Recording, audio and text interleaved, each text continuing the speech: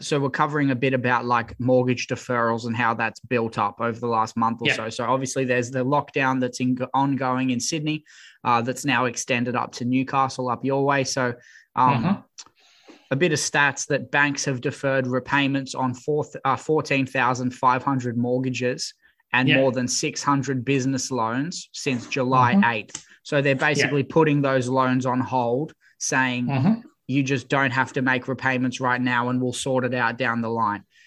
New South Wales, the state New South Wales accounted for 10,000 of those 14,500 deferrals. What would you want people to do if they're in a situation where they aren't going to be able to pay off their mortgage on time, month to month? Like, what should they be doing right now, do you think? Yeah. Look, the first thing to do is talk to your bank or your broker about what options are around. If you're living in a property and you're out of you're not earning income because of the lockdowns, the last thing the banks want to do is have to sell your house. And that's probably the last thing you want to do. So there's a range of options from having a repayment holiday, reverting to interest only, reducing your payments. There's plenty of options. So don't stress about it. Get on the front foot, have a chat to your lender or your broker. If your broker hasn't made contact, make contact with them. Because they've probably got quite a few clients who might be in that situation that they're working through. For sure. But, don't stress it. Okay, yeah, for sure. And something I'll add on to that. I just recorded an interview with Victoria Costa, our friend at Credit Fix Solutions, and something she mentioned about that is that if you've got late repayments due on like a credit card. So you're incurring extra interest and getting issues on your credit report because of missing payments. It's actually better if you know you're not going to be able to pay off some of the debt that you're supposed to at the end of the month on a credit card. Let them know and they'll help you through that rather than it affecting your credit file. So that's another thing with the banking situation, right? Like if you let them know that your mortgage, you might struggle right now. They'll hopefully be able to help you out so it doesn't affect your credit score. Yeah. So we had some clients who we just refinanced because they wanted some extra money for some renovations and wanted to get a better rate than what they're on now. And we approached their existing bank who, due to their policies, weren't in a position to help. They had missed a credit card payment and a mortgage repayment. And it was during COVID, but it wasn't related to loss of income. It was related to juggling direct debits. So what they did is, as soon as they knew that they'd missed the payment, they made the payment. They rang the bank and explained the situation. So banks like it when you're proactive. They don't want you to stress. That's the last thing that they want, and they certainly don't want to sell your house. For sure. So, they'll do everything they can to keep you in a property because it's, a roof over your head for your family and yourself. So, 100%. Just be proactive. Or, if you want to talk to anyone, give us a call and we'll help. Second thing we're going to cover was addressing debt. I thought this was an interesting point from an article I read that I thought we could expand on better. So, in a hypothetical situation, just say you've got a high credit card debt. Just say you've got a little bit of money in the bank, but you've got 10 grand of credit card debt. What would your process be to eliminating that debt? And again, I also wanted to bring up the rainy day fund. So we'll come to that afterwards too. But so how would you tackle a 10 grand credit card debt? What would your game plan be? Yeah, cool. So there's a couple of things you can do. The first thing is just think about why you're in the position in the first place. And one of the options is to just go through what we've talked about a few times, go through your existing credit card statements and your bank statements to see where you're spending money, to see where you can trim back. So if you can save $500 a month, in 2 years or so, you'll have worked up enough money to save the 10 grand to pay the credit card out. Another option is you can get a balance transfer card. So if you've got 10 grand of credit card debt and just say it's at a 20% interest rate, that's $2 grand a year in interest or $40 a week. Okay. What you can do, you can go to another bank, and so long as you've got a decent, reasonable credit history, they will give you a new credit card which will wipe out the 10 grand debt, and you cut up the old card, and then you get that interest free for 6 to 12 months. So that'll at least save you 2 grand.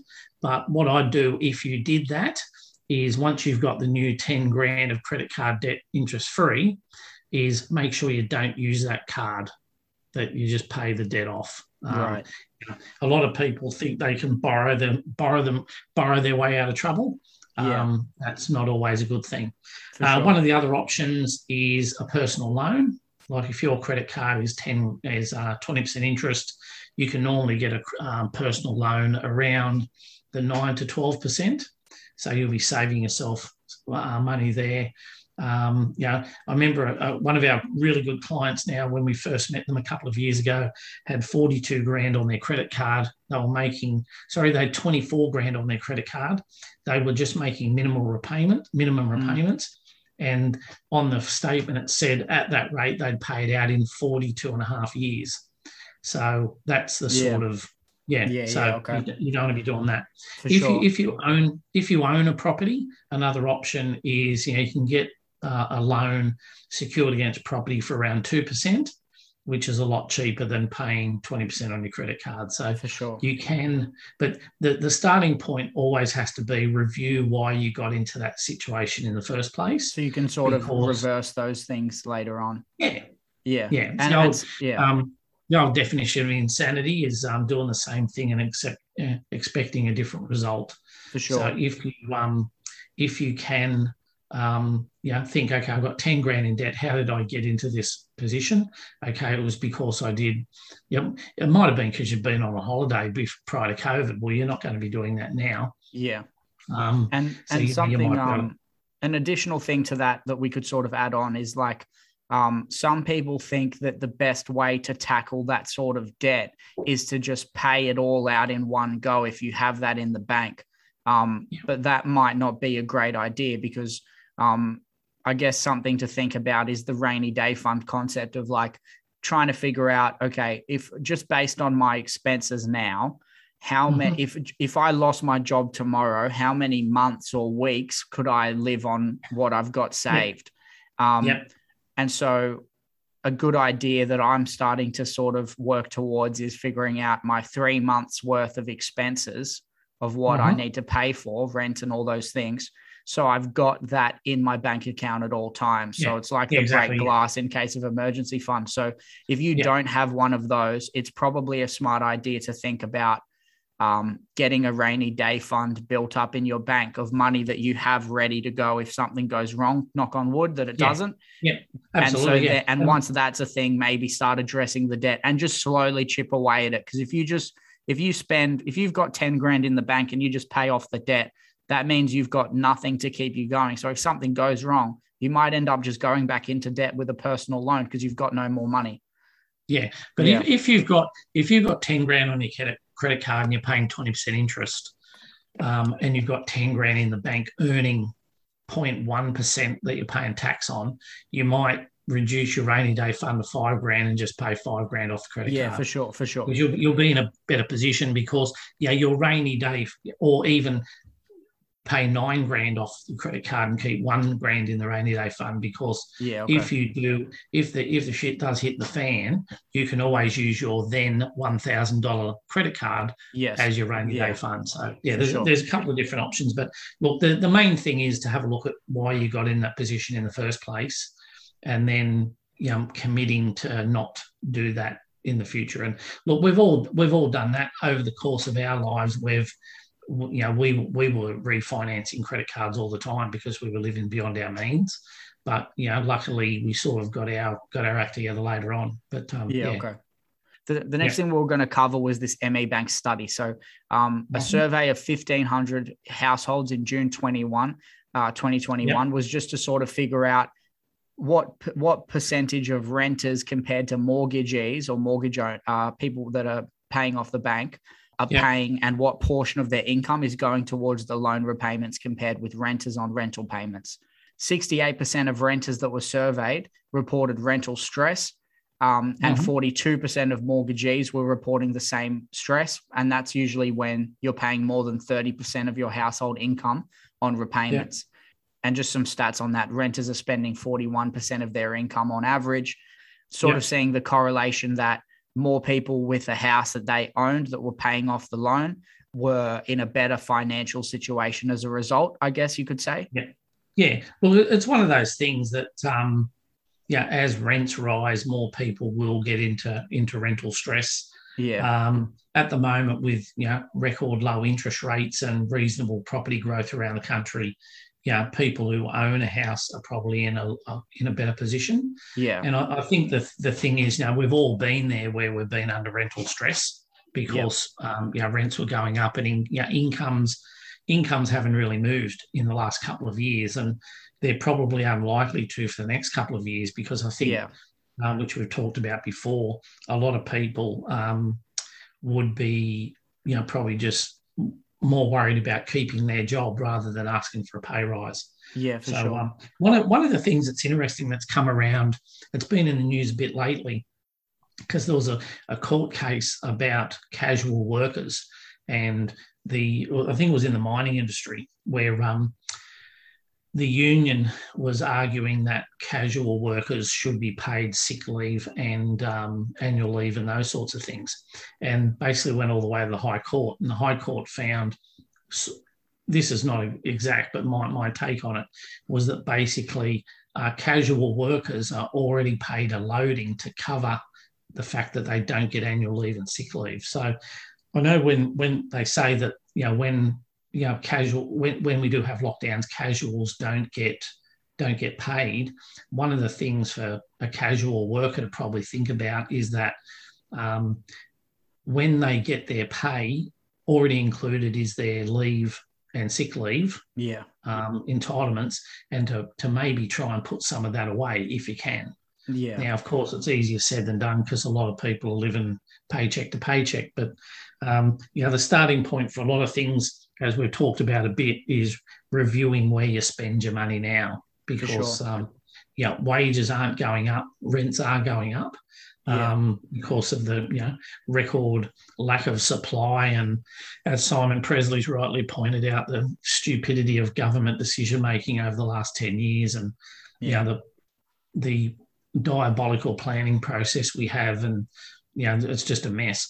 And everyone's surprised that we can't get a vaccine rolled out right when we cock up the property industry so badly. And so for anybody that's sort of new to it, I guess the consensus is that the rental market has become so tight in most of the country, it's really difficult to find a rental. And when you do find one, there's 30 people trying to get into it, and it's really overpriced because of the demand. Well, I think that's certainly that's part of it for sure. That's certainly in some areas, but as we've found in inner city Melbourne, there's plenty of rentals, and the rents have dropped 100 to 150 a week from 3 or 4 years ago. Yeah, for sure. So, and obviously, like Simon Presley says with it, that's another reason is that because there's not enough housing, that's an issue. There's also such a huge delay in development applications and getting accepted to build anything. So if you are trying to build something, it's taking ages. So there's a long delay of that too. And I can't remember the exact stat, but there was something that came out from the Housing Industry Association that around 40% of the cost of a new property is tax. Whether it's GST, developer contributions, stamp duties and all that sort of stuff. So for sure. Plenty that can be done there. Next thing we're going to cover is just breaking down like a technical jargon term that people like.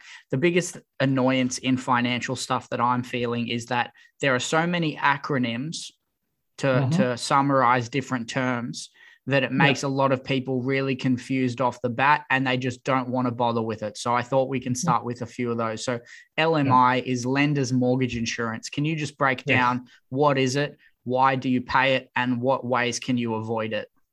Yeah, cool. So lender's mortgage insurance came about apparently in the old days, like before I even bought, we even bought our first house. generally you needed a 20% deposit to buy property. Now, nearly everybody got that nearly everyone got that from their parents, because, if you were buying a house for, in those days, say £5,000, you didn't have £1,000 just hanging around, but your parents might have. So in order to encourage banks to lend to people that didn't have 20% deposit, the product called Lender's Mortgage Insurance was brought in, and it's basically an insurance policy that the borrower pays to cover the increased risk that the bank has, perceived risk or actual risk, from lending you money when you don't have a 20% deposit. Right. So, generally from 80 to 85% LMI, or Lender's Mortgage Insurance, isn't that much. It sort of tweaks up till you get to about 90% loan value ratio. But once you're borrowing more than 90%, it can become quite horrific. Yeah. I was doing some numbers for a client this morning, and on a $650,000 purchase property for a first home buyer, they would have just under a 10% deposit, and the mortgage insurance is over 20 grand, which is a lot of money. So there's a couple of ways around it.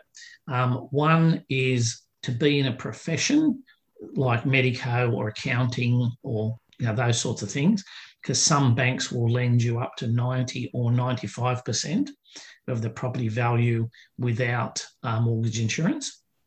The other option is to use security or equity in your parents' or siblings' properties to, for the bank to co-secure with your property, so that the bank has greater security and there'll be no lender's mortgage insurance. So there is some ways around it. For sure.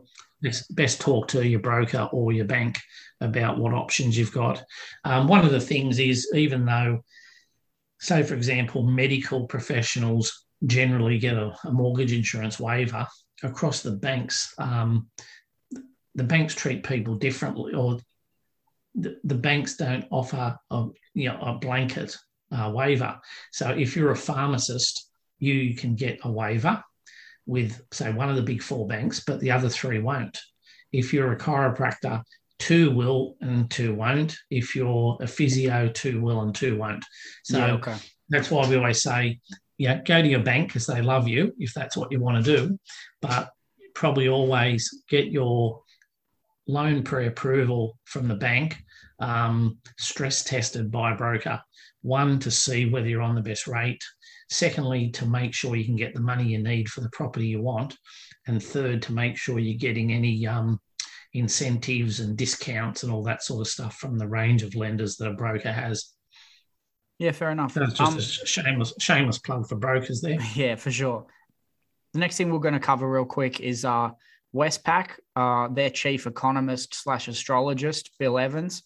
He's predicting a 22% rise in house prices in 2021, but he expects that price rise to slow as regulation enters in 2022.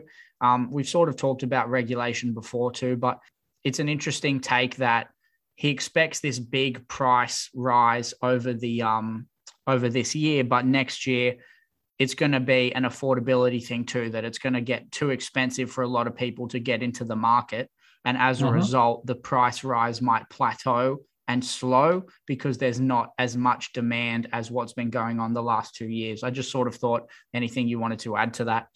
Yeah, I find this stuff absolutely hilarious. At the start of the pandemic, I'm pretty sure he said the world was going to end at the start of the pandemic. All the bank economists said that price is going to drop 30%. It was Armageddon. I was waiting for Aerosmith to re-release their song from that movie, and it was all, the sky was falling in. There was Chicken Littles everywhere.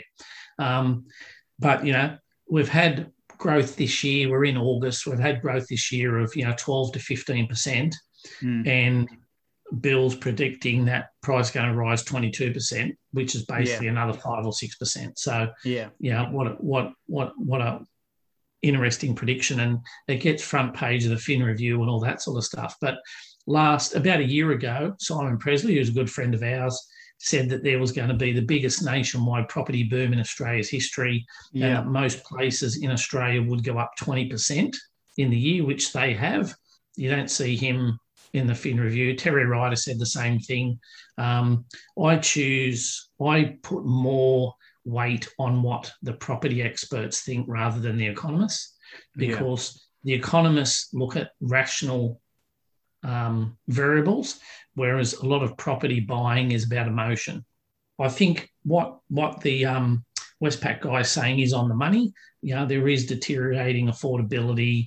There's more lockdowns. A lot of the people who have bought houses, a lot of the people that were going to buy houses have bought houses. There's a lot of talk about how hard it is for first home buyers, but in the last 12 months, more first home buyers have bought property than at any other time in Australia's history. So a lot of that stuff is just clickbait. It's just not right. It's not factual. So, fair. But I think, you'd probably find that old song, "What Goes Up Must Come Down." And if you look, John Lindemann, who's been on your show, talks about what happened to property after the Spanish flu and the First World War, after during the Roaring '20s, around the Depression, after World War II, and after the '70s stock market crash, the '80s and '90s tech wrecks, and the GFC and all that sort of stuff. And there's normally a boom in property prices, and then they level out. Sometimes they drop, and then generally they recover above what they were. So, I still think. I read a stat the other day that they said over 600,000 expats had returned to Australia, which I thought was a lot higher than what I always thought was about 400. Right. But if you've had all those guys buying property and all the first home buyers buying property, the investors sort of being a bit priced out or worried about rental vacancies, so not really buying, with less demand and probably more supply, prices will probably taper a bit. They might even drop in some areas, but for sure. There's, as we sort of know, there's around 15,000 suburbs around the country, and at any one time, a lot of them are growing. And if you want to grow your wealth through investment property, those places are probably not where you live. So, for sure. We've covered it for a while that a lot of the regional bank branches have been closing up or changing their hours since COVID, but have said that it's something that's just been a process they were already starting to look into. It just got sped up by COVID. Yeah. Pardon me. So I was going to say a few statistics. So Commonwealth Bank have closed 53 branches between March 2020 and March 21. Yeah. Westpac closed 80 branches between 2020 and 2021. And NAB closed 72 branches between that same time period. So they've obviously each of those branches that I've named have got more than 500 still remaining. So they're not shutting every shop they have. But I guess it's just more a signal of how much, I guess, like Bob Dylan, right? The times they are a-changin and all that shit. Branches are closing because nobody's going to them anymore, or they're trying to, they're adjusting their hours to deal with some in-person visits and then going to just do online work for the rest of that employee's day. Just wondered your thoughts, I guess. It's always interesting that these sorts of stories get the airplay they do. Like 10 years ago, there was video stores. Now they're all shut because everyone's got Netflix. 20 years ago, everyone had a camera, and you took photos, and then you went and got them developed, and you looked at them, and some of them turned out and some of them didn't. But no one buys, not many people buy cameras anymore because there's cameras in your phone. There's everyone used to send letters, but now everyone sends emails. But I remember last year when NAB announced that they were going to shut their branches in a lot of areas from 1 o'clock onwards or 1:30 onwards, because their staff, in the afternoon often would hang around and talk to no one. It sort of gets, publicity, but I think it's just it's just the way things are going. A lot of people do banking online. They don't. Well, in lockdown, you probably can't go to the bank, or you don't want to. But a lot of people don't want to go into a bank branch because you got to wear a mask, you've got to check in. If you can do stuff, easier options, you'll do it. In a lot of regional areas, I remember we were heading out to see some clients at Dubbo and stopped at Denman, and there was 4 lease signs on 2 of the banks, but big signs from those banks out the front of the post office saying that you could do your banking at the post office. So they've just sort of switched up their there's still plenty of places you can do your banking. It's just in a much more cost saving, like it's a more efficient way of doing it for them because they're a business. Like they're not a charity, they're a business. So exactly, and that's the thing. So I suppose the thing is, like, you'll get the usual people on there who are saying, oh, it's a travesty and all that sort of stuff. But in the end, banks are in the business of loaning money and making money. So if they make silly decisions, it impacts their share price and dividends. For sure. And the stats aren't super well known yet or been released that show, like, not for every regional branch that's closed for good, that hasn't meant that every employee in that group have lost their jobs. They've had changes of jobs, like they've gone to do something else that's more online focused for the bank. So they haven't all been laid off. There have been layoffs, but it's not been all of them. All for some of those people, you might have been in the bank for 30 or 40 years. If they say, we're going to shut the branch, do you want to move to a call center role or be in an online help desk role, or do you want this nice little check and right off into the sunset? For a lot of people, it's happy days. It's Jerry Maguire, show me the money. So for sure.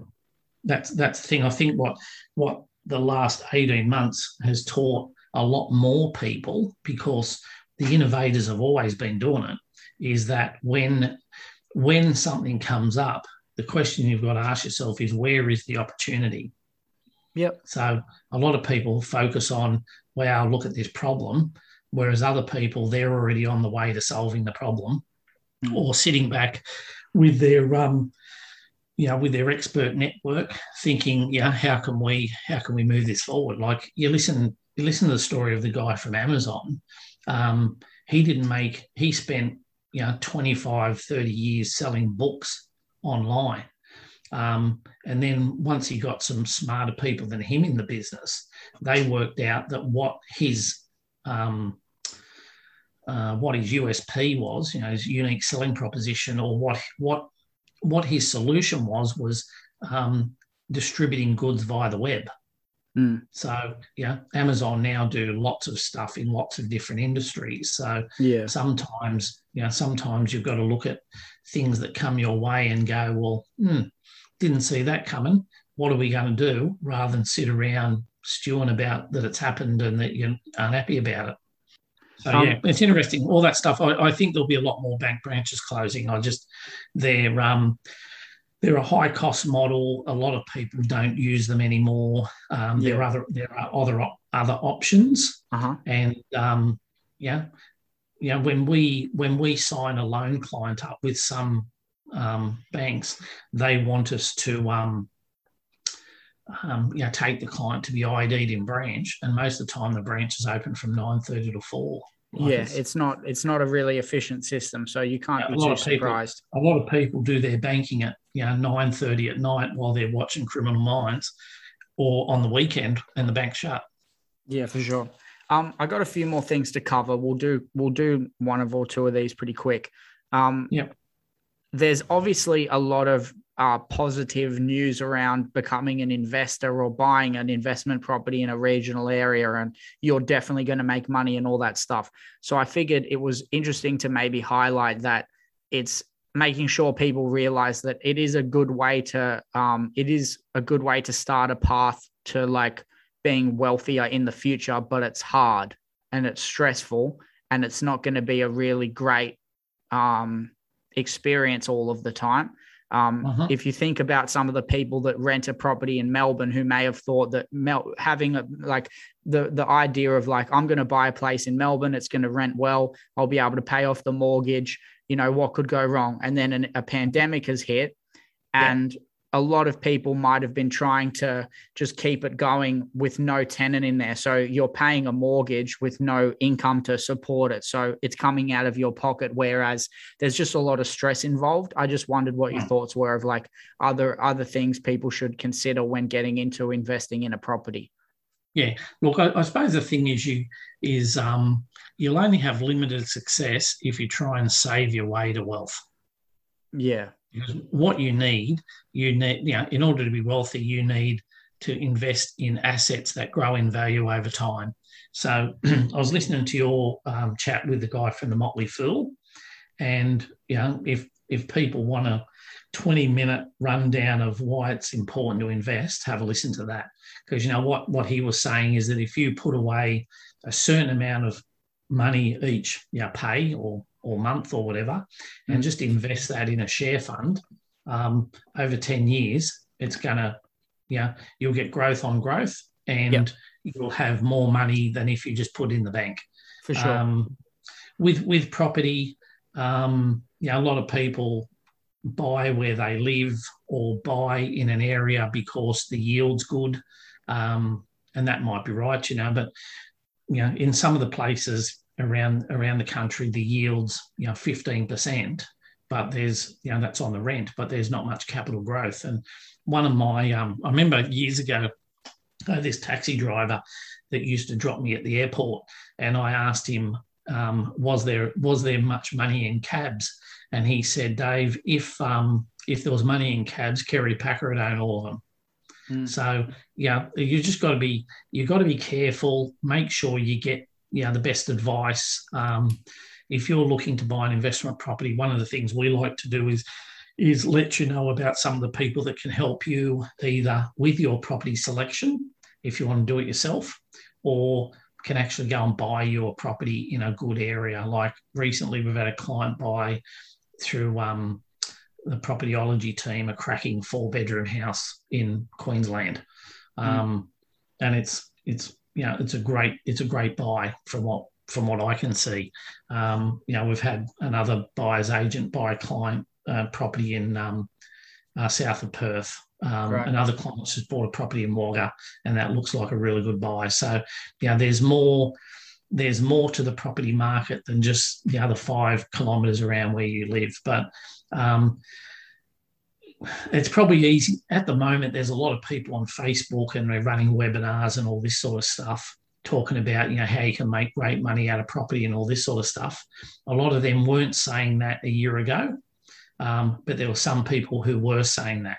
The Simon Presleys, the Goose McGraths, the John Lindemans, the Kate Hills, those sorts of people. They were talking about in the midst of the pandemic, there were still great places to buy property.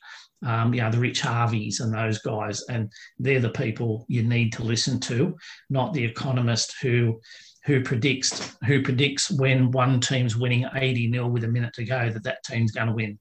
Like, it's just they're late to the party, and So look, investing, like most things, takes commitment, and if you want to do it, but if you don't want to do it, don't.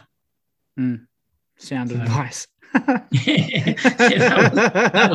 was pretty basic. But I suppose the thing is, like, we'll all look back. Like we have a laugh because one of our mates suggested about 22 years ago or 23 years ago at a coffee shop that we should pool our resources. There was about 5 of us and form a property trust and buy property. Now, we all just dismissed it. But if we'd have done that, who knows what would have happened, because you would have had 20 years of property growth. But for sure. But that's the sort of thing you need to, as the Motley Fool guy said, you need to start early, put a little bit away each time. And the way he said it that I thought was great too was like, what I'm trying to explain to some of my friends is like, imagine in your mid 30s or 40s or earlier 40s, let's say, you've got a boss that you think's a douchebag, and you could quit the job and be okay for a while. Like, you don't have to be in a job you hate, you could wait and do something, find something else that you love, because you've got the money to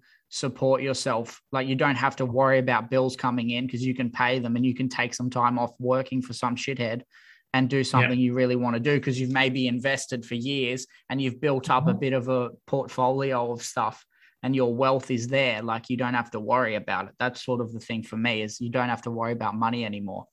That's the goal.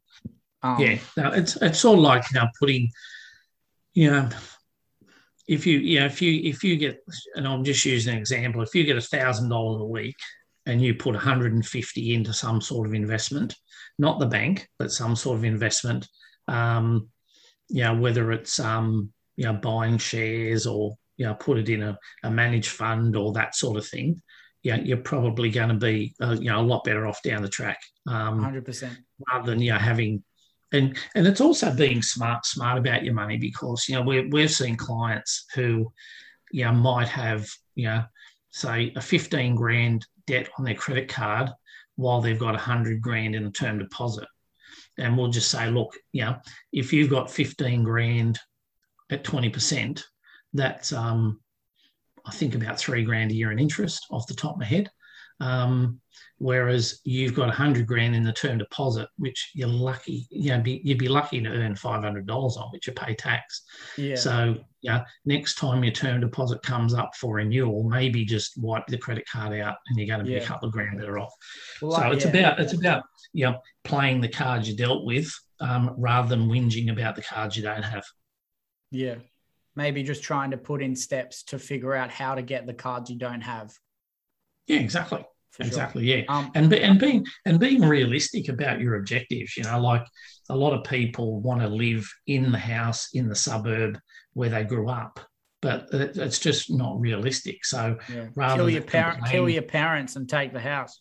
Yeah. So rather than, it's an option, but rather than complaining about it, and saying, the world's got to change for me, you've got to look and go, okay, well, what options do we have? And one of the options we've talked about is renting where you want to live, but buying somewhere else. We've got plenty of clients who do that, who might live in Sydney or Melbourne or Newcastle or Brizzy, and but they don't buy a property where they live.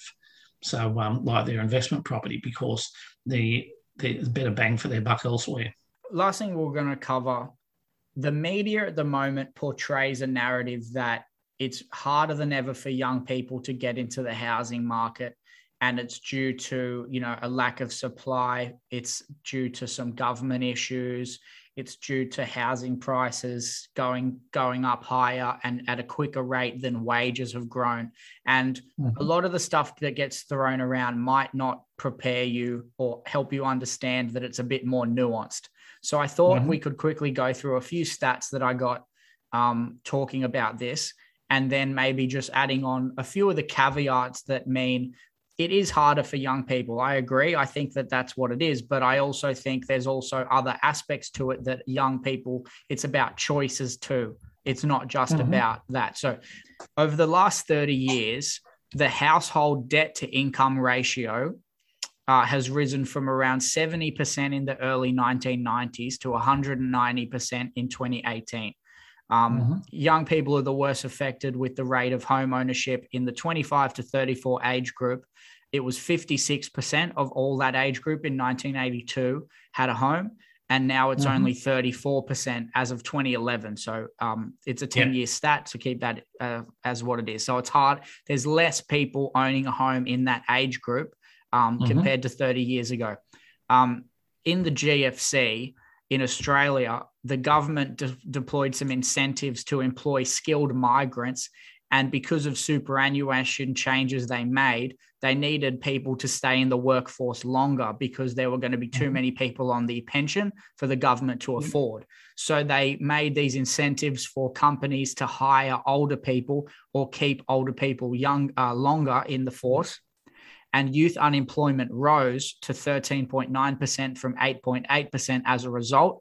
So the argument is that younger people are more affected when the government wants to emphasize bringing people from other countries in to come over. just those stats alone, I guess, younger people aren't as likely to have a home now as they were 30 years ago. And so some of that is probably going to be financially based. Some of that is going to be that young people maybe aren't as good at saving their money, or there's too many reasons for them not to save their money now. Wage growth hasn't been a thing. And again, it's COVID. You might not get a bunch of wage growth now. But I wanted to talk about some of the other factors that the media probably don't bring up, which is when I was 20, I was able to go to Canada to live on a visa. I don't think that was an option for you as a 20-year-old. So there's been so many. There's a difference in what opportunities were available for someone at 24 that weren't available to you when you were 24. So I think we should talk, like, that needs to be talking about too. Yeah, look, there is a lot more. Seems to be a lot more opportunity. I know when we were in our early 20s, plenty of our friends went overseas and worked. Right. But I think the thing is, less people get married early. And I think in my generation, a lot of us got married in the 20s. And the thing was, you got married and bought a house. Yeah. So I think that's got a bit to do with it as well. But I think when it comes to it, you've got to look at where you are in your life and what you want to achieve. Now, some people who can't afford a house at the moment, it's because of decisions they've made. So they either spend too much money on crap, they've bought too many fancy cars.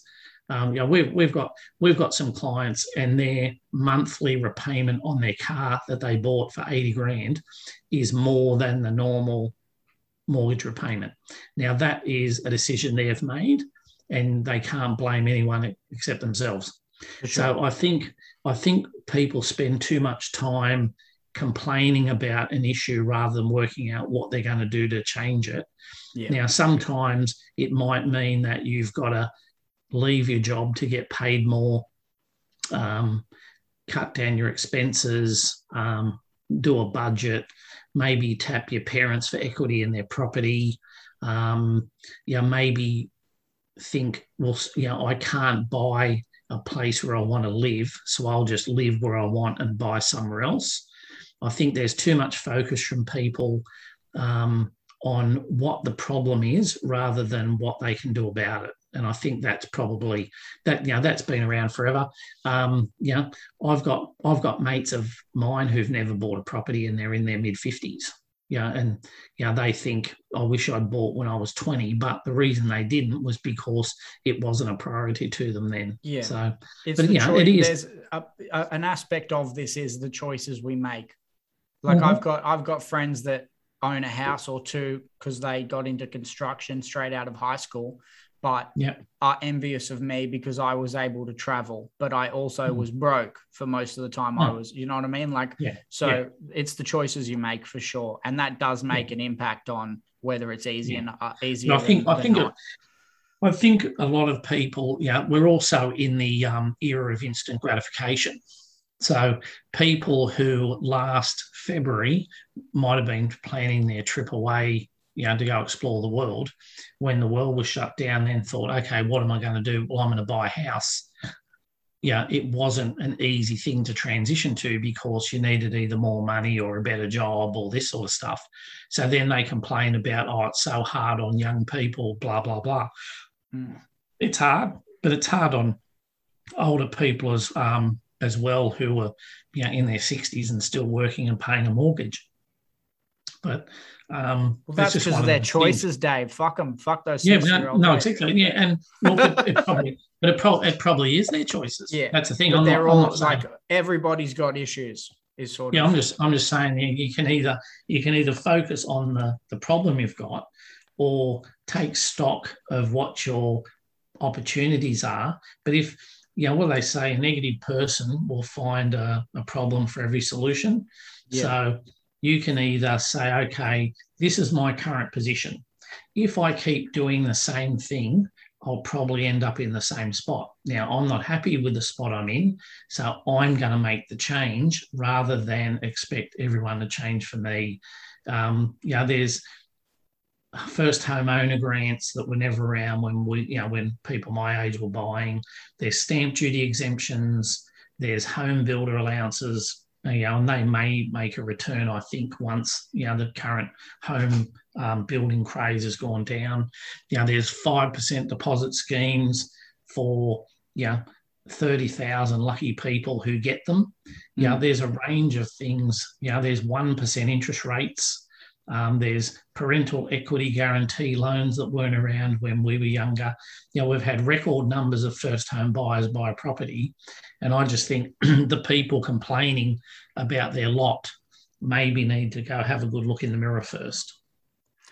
Whether they're 25 or 55 or 85, if you're in a bad financial spot, sometimes it'll be because of things out of your control. You might be coming out of a relationship, might have got divorced, your business might have gone bankrupt and those sorts of things. I really feel sorry for those people. But if you've just spent too much money and haven't had your priorities in that area, a lot of the time, you just need to change. Some of that's on you. Some of that's on you. Some of it, and you just got to try.